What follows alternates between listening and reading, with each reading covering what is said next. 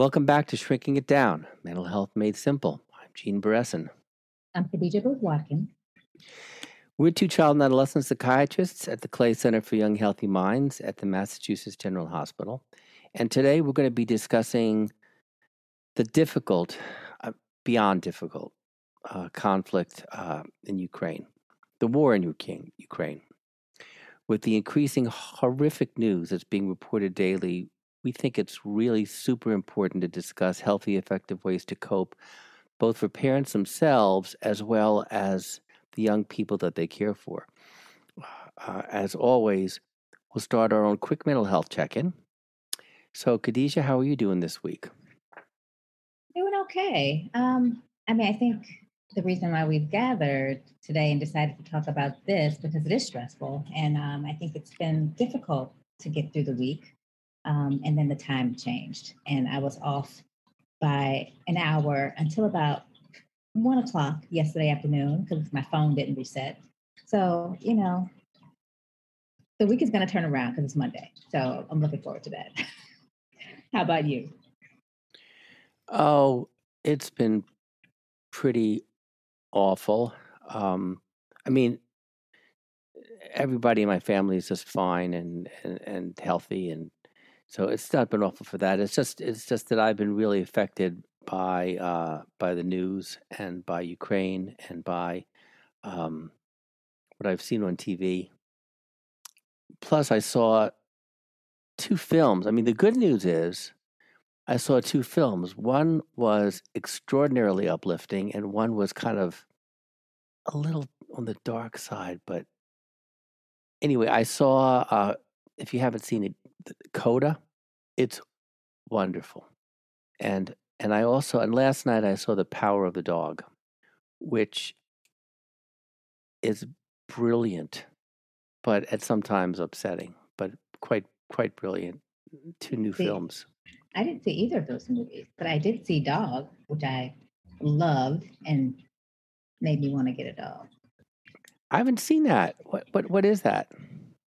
It's a movie about this, I think, ex Army Ranger who was put out because he had traumatic brain injury, and then he has to transport his former partner's dog to the family, and it was a dog who also had been in a lot of combat, and so he was kind of a traumatized dog. But in the end, the dog just needed love and time and affection, which is really, to me, was the moral of the story. Because once the guy learned to kind of talk to the dog and be warm with the dog, as opposed to kind of ordering the dog around, they bonded. Which, pets just bring so much joy and warmth to your life. And I think that movie just reminded me of how much my house is screaming for a pet. Go get one. I'm getting a second one. My dog is now, gosh, she's like a year and 6 or 7 months. So Wow. she's a little immature. She's completely obedient but she needs a little containment. So I'm going to wait until the end of the summer or early fall and get another one. Dogs are pack animals. They really need each other. So anyway, so let's start. It's hard to know where to begin, but let's just begin with some basics. So, how do kids of different ages react to this kind of a crisis? I wonder before we start there, because I think both you and I mentioned about how tough it was for us this week about in terms of just watching the news and hearing all the horrific events. I think before we can even think about how we support and help our kids, we have to really make sure that we are taking care of ourselves and being attuned to how we're feeling and how we're processing all that what's going on. So I think really taking the time to manage and control our anxiety by, engaging in self-care, getting enough information, but not overloading ourselves with information, and making sure that we are connected to people who care about us and who support us. So I think really making sure we take time to think about ourselves so that we can best support our kids is really important. And then I think we can kind of jump into, I guess, some thoughts about how we support or how our younger kids kind of express their stress and at the different ages. Yeah, I think just to amplify on what you said, I think it's super important. You know, all the research shows that if parents are anxious, sad, depressed, angry, if they're emotional, if there's a high level of emotion, they have a harder time helping their kids. It's kind of like we've said this in many different podcasts. When the flight attendant says, "Put the oxygen mask on yourself first, and then help the person next to you," it's so pertinent. And I think you're absolutely right. So how each of us controls our own feelings, but kids will pick up on it. So, we've got to be honest, and we've got to say, yeah, you can sense that I'm upset. But we'll manage this. We can manage this. We can get through this. And then you can begin to have conversations with kids at different ages and look for their reactions. So let's start with the youngest. What do we do with how do preschoolers react, and how do we talk with them? I think when we think about preschoolers, I think they are probably the most sensitive to what's going on with us. They look to us and they take their cues from us. I think in a way that is different from the older kids, but I think really remembering that they just want to feel safe and contained, and so they might express their kind of worries and fears, not so much through direct words, but maybe through some of their behaviors or changes in behavior. So they might be a little bit more clingy, they might be a little bit more irritable, they might be talking about things that kind of indicate to you they're a little bit more anxious than they normally are. So I think with the younger kids, we want to really limit and minimize the media and exposure to what's going on. And then again, because they're so attuned to what we're doing, just pay attention to what we're saying and who, where we're having these conversations. So we don't want to express in a really expansive way, like our deepest, darkest fears in front of them over on the phone while they're listening. But again, like you said, we do want to be honest because we're not experiencing this in a vacuum. Like we're all experiencing it together. So cuddle with them, play with them. I think these are the things that I will be helpful for the younger kids. What about school age kids? They're a little bit different too. They're like right in the middle between the preschoolers and the teenagers. Yeah, school age kids are a bit more advanced, yet they're thinking in a very kind of concrete way. They think in all or nothing terms: good guys versus bad guys, love versus hate, living versus dying. And if they're upset, I have some ideas about how to talk with them, but the way they express it is generally by irritability, difficulty sleeping, problems paying attention, maybe a little bit of oppositional behavior, stomach aches, headaches. Physical complaints are not uncommon at all, and oftentimes they'll ask repetitive questions over and over and over and over again. And they'll work things out through play. So if you see them acting as, first responders, as army guys, and they're playing it over and over again, let them. It's not actually a sign that they're obsessed or that they're stuck, but repetition is extremely important for school age kids, and how to talk to them. First of all, find out what they know. What have you heard about the war in Ukraine? Where did you hear about it? And what are your worries? These are open-ended questions. What are your worries? What are your concerns? Because we can't provide what's necessary next, which is reassurance, correcting misperceptions. We can't even validate their feelings or listen, which is what we need to do, unless we know what they're worried about. And so, but kids of all ages, they hate meetings. They hate having. All right, we're going to sit down and have a little talk. Eye roll. forget it. But you could talk with them in the car. You can ask these questions, when you're cooking. You can ask these questions, in between the cracks. So I would definitely do that. I'd reassure them they need reassurance. Many school-age kids don't know where Ukraine is. For all they know, it's in the next county, and the bombs are going to drop on them. They need to know that it's very, very far away.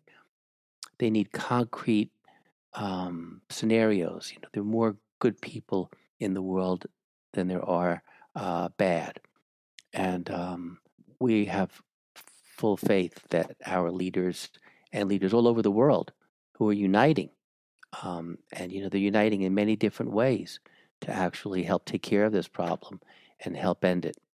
And for them too, like you suggested about the preschool kids, turn off the media. I mean, school-age kids are going to get their fair share of media one way or another, but so many of our homes are filled with smartphones and tablets and TVs and radios, and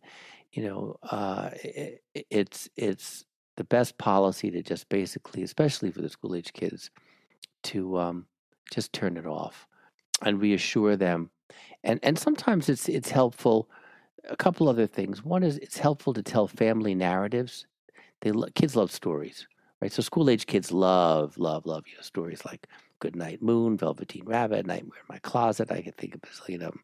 But they and more advanced stories, but they do love narratives. So reminding them of family narratives of how we, our community, have gotten through hard times, whether it's a hurricane or whether it's a wildfire in California or something that has been a hardship, and we've gotten through it, and we're sure that folks will get through this. So that's often an important thing. Any other thoughts about school-age kids, Khadijah, before we turn to the teenagers? No, I think that covers it. I guess the only other thing that we didn't mention is for all of them really. I think trying to maintain the structure and routines that we have is also going to be really important to having them feel contained and safe. But I think the narratives is really important, and we probably don't talk enough about that, and that could be helpful for the school age and the teens. And the teens are, I think, is where it can be a little bit more nuanced. They have often a more developed vocabulary. And this is where you really have to, and in all of the groups, like know your kid, like you're the expert on your child, what their triggers are, what they're sensitive to. And so you gauge how much you share and what you share and when you share it based on, what you know about your kid. But you can talk more openly with the teenagers. You can have more engagement around watching the news and experiencing some of what's going on in the media together and talking through it that way. I mean, I love the talking, what you say, in between the cracks, because I think really just being creative and thoughtful about where we have these conversations and how we have them. Like you said, no one wants to have or be called to a meeting, but there's so many opportunities to have conversations about what's going on. Their friends are talking about it. I'm sure it's coming up in school. And so just really, hearing from them, like what are you learning about it at school? What are your friends thinking? And kind of taking it from there and talking about it from the standpoint of your family values, and reassuring them around what you're doing to keep them safe. And teenagers might want to rally and do something. They might want to contribute. They might want to give back, and they might want to support. And so helping them think through how they can do that in a way that's safe and that kind of conveys whatever the messages they want to send. So whether it's support, whether it's focusing on a specific group, but helping them figure out how they can contribute and feel like they are they're exerting their autonomy. I think those things are different, uniquely different for the teenagers versus the other groups. But I think also with this group, just like all of the groups, we do need to limit how much media we are exposed to, because it does weigh on you. Well, it doesn't just weigh on you. I mean, there's a lot of information to show that media exposure and the subjects that have been studied are teenagers can cause PTSD. I mean, it happened with 9/11. It happened even for kids who were not in New York. It happened with the Challenger disaster. It happened with the Oklahoma bombing. It happened with all kinds. The Boston Marathon. I mean, all the studies have shown that teenagers are especially prone to getting stressed by seeing this. Uh, the other thing, I think, two other things that I want to mention about teenagers. One is that right now, the Surgeon General and other national groups have called this a youth mental health crisis. Teenagers are more depressed, stressed, anxious, lonely than ever before, and much of this began pre-COVID. So more depressed, anxious, lonely, stressed, and suicidal than ever before. And then COVID hits. Their life is put on hold for 2 years, so that their development is essentially arrested. Now that doesn't mean they can't make it up. They can. That's the good news. But the tough thing for them is that, okay, so there's the pre-COVID mess, because they were facing economic downturn, environmental change, Black Lives Matter, hashtag Me Too, hashtag Never Again. I mean, all of that stuff. And then they couldn't pursue it. I think that's super important to remember. And then COVID hits, and they miss the prom, and they miss social life, and they miss separation, and they miss getting out on their own, and they and now picking up after this, we have this Ukraine situation. So it's pretty scary for teenagers. So I think everybody listening should be extraordinarily sensitive to that. And I want to add to that. I mean, I don't want to be Dr. Doom or Dr. Gloom, but I want to mention. But here we go. But here we go. No, because I think we have to look at all of the variables. We have to look at what these kids are facing. So, they're in fairly dire straits.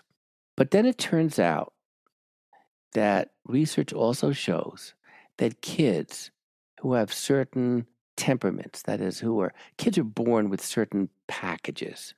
Okay, they're born shy, they're born extroverted, they're born with persistence, they're born with the ability to kind of like hold back. So these are called temperaments, and it turns out that timid, shy kids can respond in a more extreme way to these kinds of stresses. And kids who are more angry, irritable, can respond in their own way with greater anger, hostility, aggression when they're, because that's part of their wiring. So, as we've said many times, and I think it's true, parents need to know something about their kids, who they are. You're the experts on your kids, So I take care of a whole lot of teenagers and young adults, and some are the shy, timid variety, and some of the aggressive, impulsive ones. And I'm working really, really, really hard with them and their families to try to help them manage their emotions with techniques like meditation, with techniques like cognitive behavior therapy, which we have a lot on the Clay Center site, with exercise, diet, nutrition, making sure that they get enough sleep, and with other ways of containing their emotions, but also focusing on their thoughts. This is where cognitive behavior therapy comes in, that are exaggerated, distorted, catastrophic. So cognitive behavior therapy, you have a trigger, which is, say, you see something about the Ukraine bombings, and the cognition or the thought is, it's the end of the world. We're all going to die, which is not true. And then the emotion is panic, anger, irritability. And the behavior is go up to my room and slam the door, whatever. And the technique is to imagine two lawyers, one on each shoulder, debating, or a devil on one shoulder and the angel on the other. And, the devil says, we're done. The world's going to end. Everyone says, wait a second. We've been through wars before. There's plenty of people working to try to settle this thing, to try to settle it down and contain it. And the one other says, nah, it'll never happen. It's happened before. I'm the angel. It's happened before. We can do it again. It's happened before. I mean, look, we got through World War I. We got through World War II. We've gotten through all kinds of bad stuff. So, and then the process of doing that alone and with other people and with other kids and with family members is a super useful tool to help quell the emotions. Because what you see is by debating the exaggerated, distorted, and catastrophic thoughts brings the emotions down. Well, I think that is really important because that part of why everything feels like it's on fire is because so many of us haven't experienced we've never lived through a pandemic before. So many of us have never lived through and watched a war take place before, and so we don't have that history to pull back on to say, we've been here, done that, and we've gotten through it, and we're okay. And so I think this is where the narratives come in, and we talk about some of the things that even if we didn't overcome them, maybe we know people who have, or we could talk about how it's been done in history. But I think that having that grounding to know that this can be done is really important, and to be able to challenge those negative catastrophic thoughts. But I think that is really why everything just feels so uneasy and uncertain for so many people, because we just don't have that history to say that we've done this before and we've survived. But I think it really is important to have those conversations and tell those stories so that we feel confident, I think, which is part of it, like that we feel confident that we're going to be okay. Because it really is about changing your perspective. And so if I'm confident that I'm going to be okay, I'm looking at things on a much brighter, from a much brighter standpoint versus if I'm coming at it from I'm not sure, I'm worried that I'm not going to be okay. So I think that really is important, in addition to pushing back on those thoughts, changing the perspective from how you look at where we are. And I think when we talk about how do we support our kids, and the buzzwords have been for the past year and a half, it's been self-care and resilience. And we've been spending a lot of time on talking about how to build resiliency in our kids. And I think, some of the things that we do talk about is, making sure that they stay connected with peers and trusted adults, making sure that they are doing things that give them a sense of purpose. And one of the big things that we talk about a lot is gratitude, and thinking about what we have to look forward to, what we have to be thankful for, what things, fill us up. And I think these are just a few things that we talk about in the realm of how do we help to build resilience in our kids. And so I think that is all connected with, pushing back on those thoughts, telling those narratives, and some other, there are tons of key elements to resilience, but those are just a few. So let me be Dr. Doom again. Oh boy. They call me Dr. Doom on the Weather Channel because I think because I did what did I do? I did hurricanes, wildfires, mudslides, and then during COVID, they asked me to come on, and I thought, oh my, what are they going to ask me to do? And the question was, should kids have a snow day? And I went, yay! I am not Dr. Doom. Yay! Of course they should. Give them a break. What do you mean? Let them go out there and roll and play in the snow. Okay. Anyway, but let me come back to being Dr. Doom. So what happens in families where there's a disagreement about what should be done? Let's say that the parents and caregivers really disagree. One is looking to kind of, let's say, have a no-fly zone and use diplomacy, and the other one and the other partner says, nah, just give it to them. What do you suggest, Khadijah? I mean, what happens when and they're going to be talking, and the kids are going to be hearing, and plenty of families have disagreements. I know my own family has lots of disagreements about what because nobody knows really what to do right now. So we're all kind of like conjecturing. We're all thinking about this out loud. What do we do if there's conflict at home? Well, I think though that we have to bring back the civility and model for our kids how do we um, have respectful dialogue. How do we listen to listen and understand, how we are able to kind of express our opinion and have a stance and still hear and make room and space for someone else's, even if it's different from ours. It's an opportunity to model how do we manage and resolve conflict in a peaceful, respectful way, which I think has been part of what kids have been exposed to over the past several years. People just not being able to resolve conflict and have differences of opinion, and in a way that's respectful and that feels safe. And so I think modeling that it's okay, because I think this is where it gets tricky with kids. If they feel like they can't come to us and talk openly, and they are not allowed to have their own opinion, they're not going to come to us. And so we talk about having conversations and talking to our kids and knowing our kids, and we can't do it if we don't create a platform that's safe and that is welcoming. And so if we can show that we can ultimately agree to disagree and understand each other and validate each other, it shows them that you too can have a conversation with me about something that you probably are pretty sure that I'm not going to agree with, but we can still have an open conversation about it and learn from each other, because we all have something to learn from each other. We learn from our kids all the time, and they learn from us. So I think it just presents yet another teachable opportunity that's so desperately needed in our world today. Yeah, I agree. And we actually have a blog on the Clay Center site about having civil conversations, which is so important.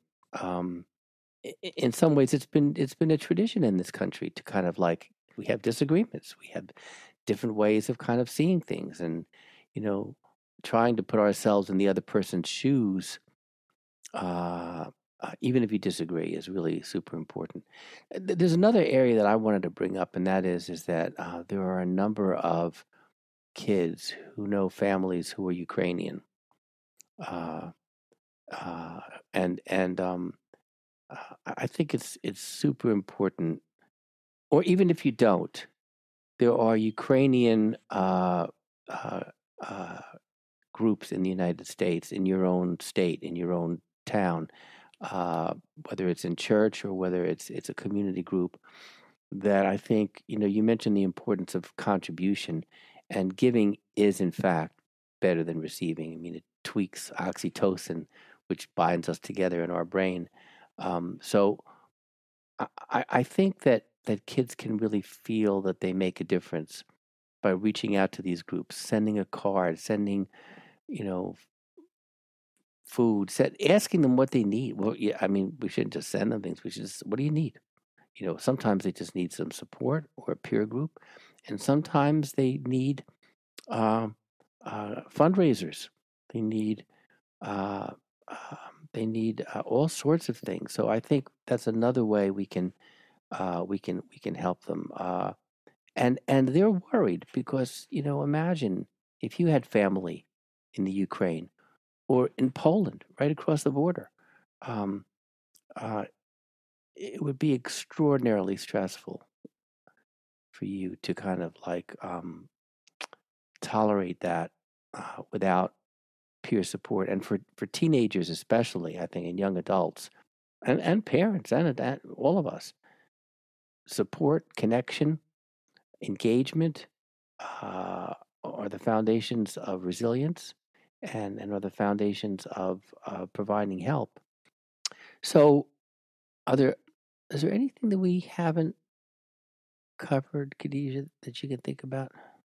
I just want to go back. You mentioned earlier about kids and how kids are wired differently, and maybe some kids who maybe are a little bit more vulnerable than others, and how important it is to know your kids. And I think it when you know. And so if you know that your kid is more anxious, and that this is what they do when they're anxious, or maybe they're being more irritable as a sign of them being stressed, then you can kind of intervene. And so I guess sometimes, it's harder for those kids to, articulate what's going on or express what's going on. And so I'm curious to hear what your thoughts about engaging these kids in conversations. How do you get these kids to talk about what's going on so that you can support them in a way that they are looking to be supportive?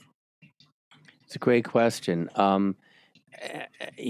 First of all, most parents know uh, that their kid is kind of timid, anxious, withdrawn, shy, uh, introverted, uh, tending to get depressed, and which kid is, oppositional, defiant, distractible, short fused, crabby. I'm thinking of my twins.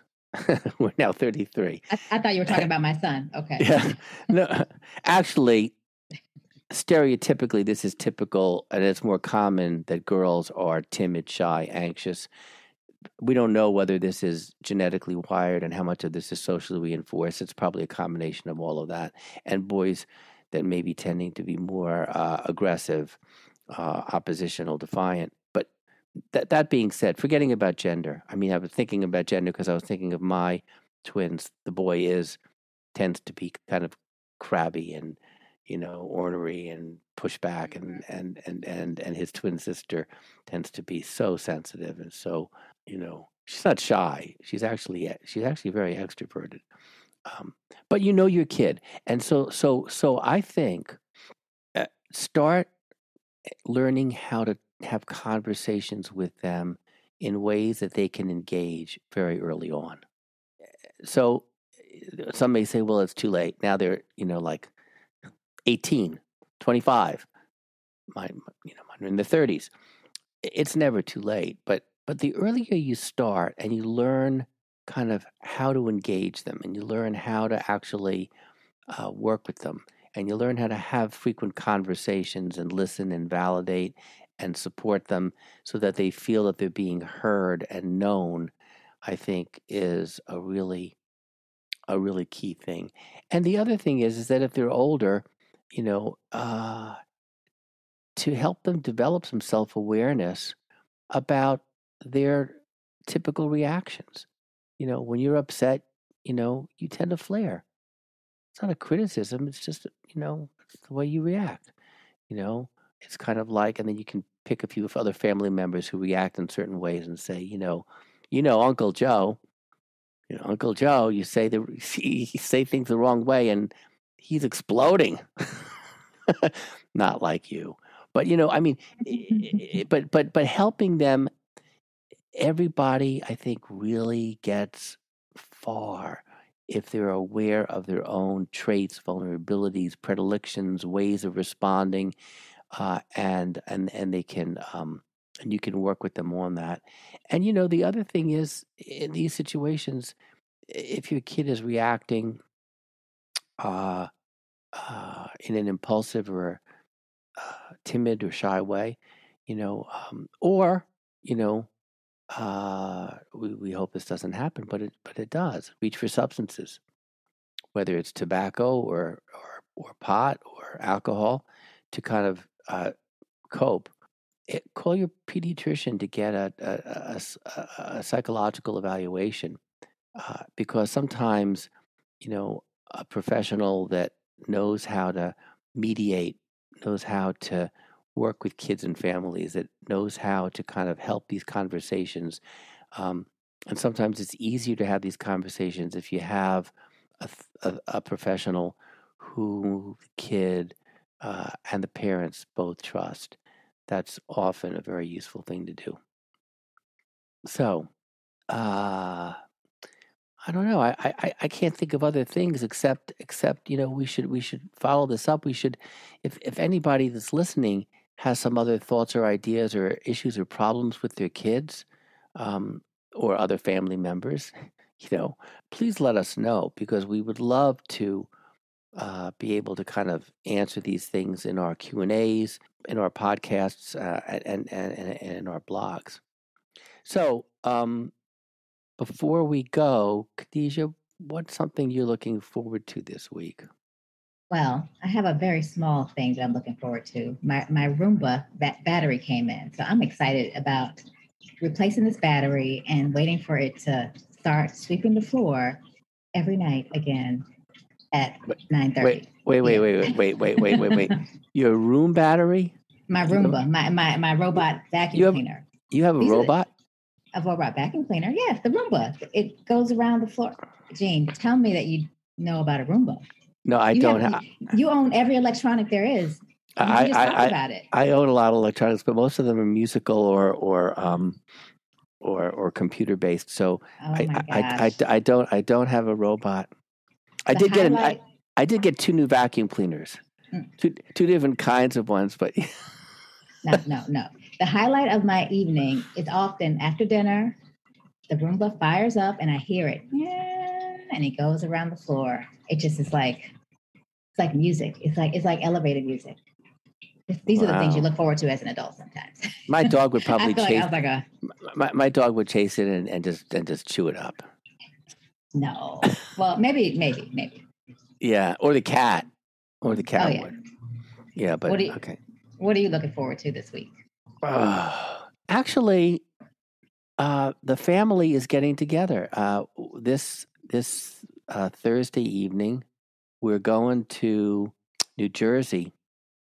My sister lives in Maplewood, and my niece is having a bridal shower.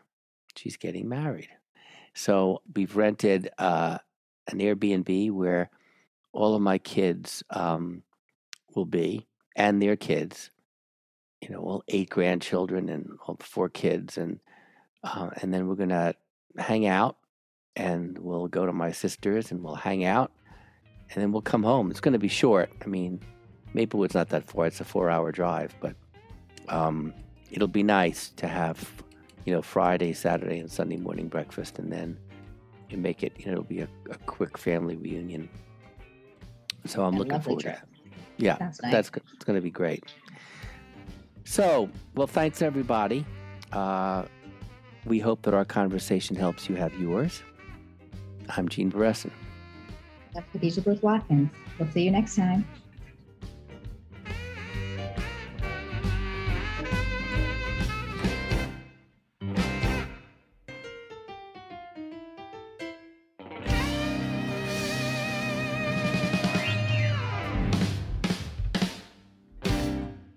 Can you hear the sirens outside? No. No, I hear. What I hear is I hear this thing that goes like. I hear like. Really? Yeah, it's it sounds weird. Like an aquarium. It sounds like an aquarium, like water dripping. Like the bubbles almost. Oh yes, there's one right here. Really? And it doesn't even have any fish in it because I just can't get my water together. So under the sea, Jane was like, it sounds like. That's not what it sounds like, Jane. It sounds like peaceful water falling, like Bianca did, like.